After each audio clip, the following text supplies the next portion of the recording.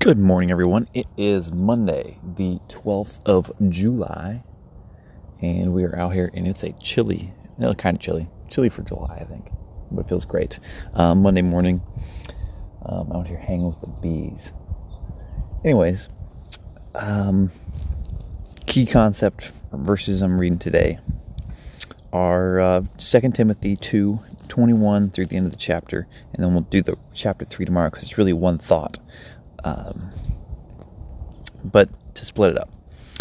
Verse 21, If any man therefore purge himself from these, he shall be a vessel unto honor, sanctified and for meat for the master's use, and prepared unto every good work.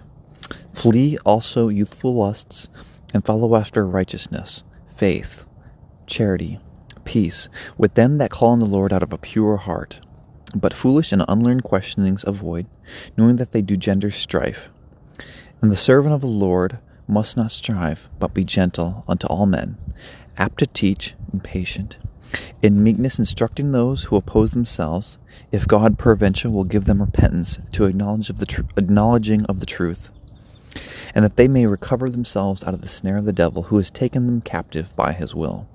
And then verse chapter 3, you go, knowing this also, that in the last days, we'll save that for tomorrow. So I think this is a key concept, is if any man purge himself of these things, and he's going to make his vessel unto honor, sanctified. Sanctified, I think it's made holy, or made righteous. It's one of the two. I can never remember. Hang on. Yeah, I think it's made righteous. Anyways, and for meat for the master's use, prepared in every good work. So here's what are you supposed to flee here? You're supposed to flee youthful lusts, and I think it's key to remember that is not only just like sexual lusts, but also lusts of this world, lusts of money. I think it has more encompassing. And then also we're supposed to avoid foolish and unlearned questionings, because they gender strife. And must be gentle. Well, that's something to do.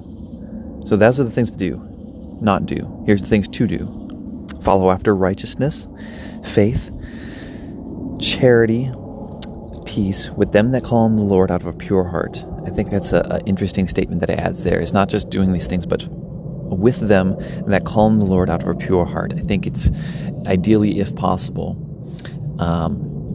to be around, to do this with people, other like-minded people that call on the Lord out of a pure heart. Not if you're going after these things and you're with a group of people that is, following useful lusts or gendering strife, it's going to be very challenging and very unprofitable for you, and in a lot of ways them, to be with them. It's doing it with those that call on the Lord out of a pure heart.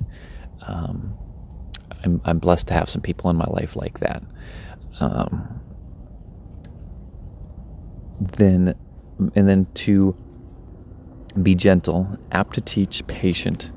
It reminds me of yesterday. I was down at the U, and was talking with this group of young people, and we were very much on different sides of the spectrum. One guy was agnostic, two girls were atheists, the other guy was kind of like a whatever. And we were discussing evolution and creation and Jesus and the whole bit. And one of the things they said near the end, after we talked for a while, was they thanked me for not being a jerk about it. And I was like, oh, yeah, no problem. You're welcome. Like, I was happy to hear that in a lot of ways, because like I want to be patient, gentle, apt to teach, and not being bombastic or yelling or things like that. And it really does make a difference. And then why do we do that? Is because that we want them to be able to snare out the devil. And that's always to remember, is kind of look at them and go, okay, why are we wearing these rainbow socks and kind of acting a little strange here? It's because they're trapped by the devil. It's not really their fault, even though it's their fault. Is they're trapped by the devil, and the only way to get out of that is by Jesus giving them the ability to recover out of themselves out of the snare of the devil, because he's taking them captive. So that's it for today. I hope you have a great start to the week, and we'll talk to you later.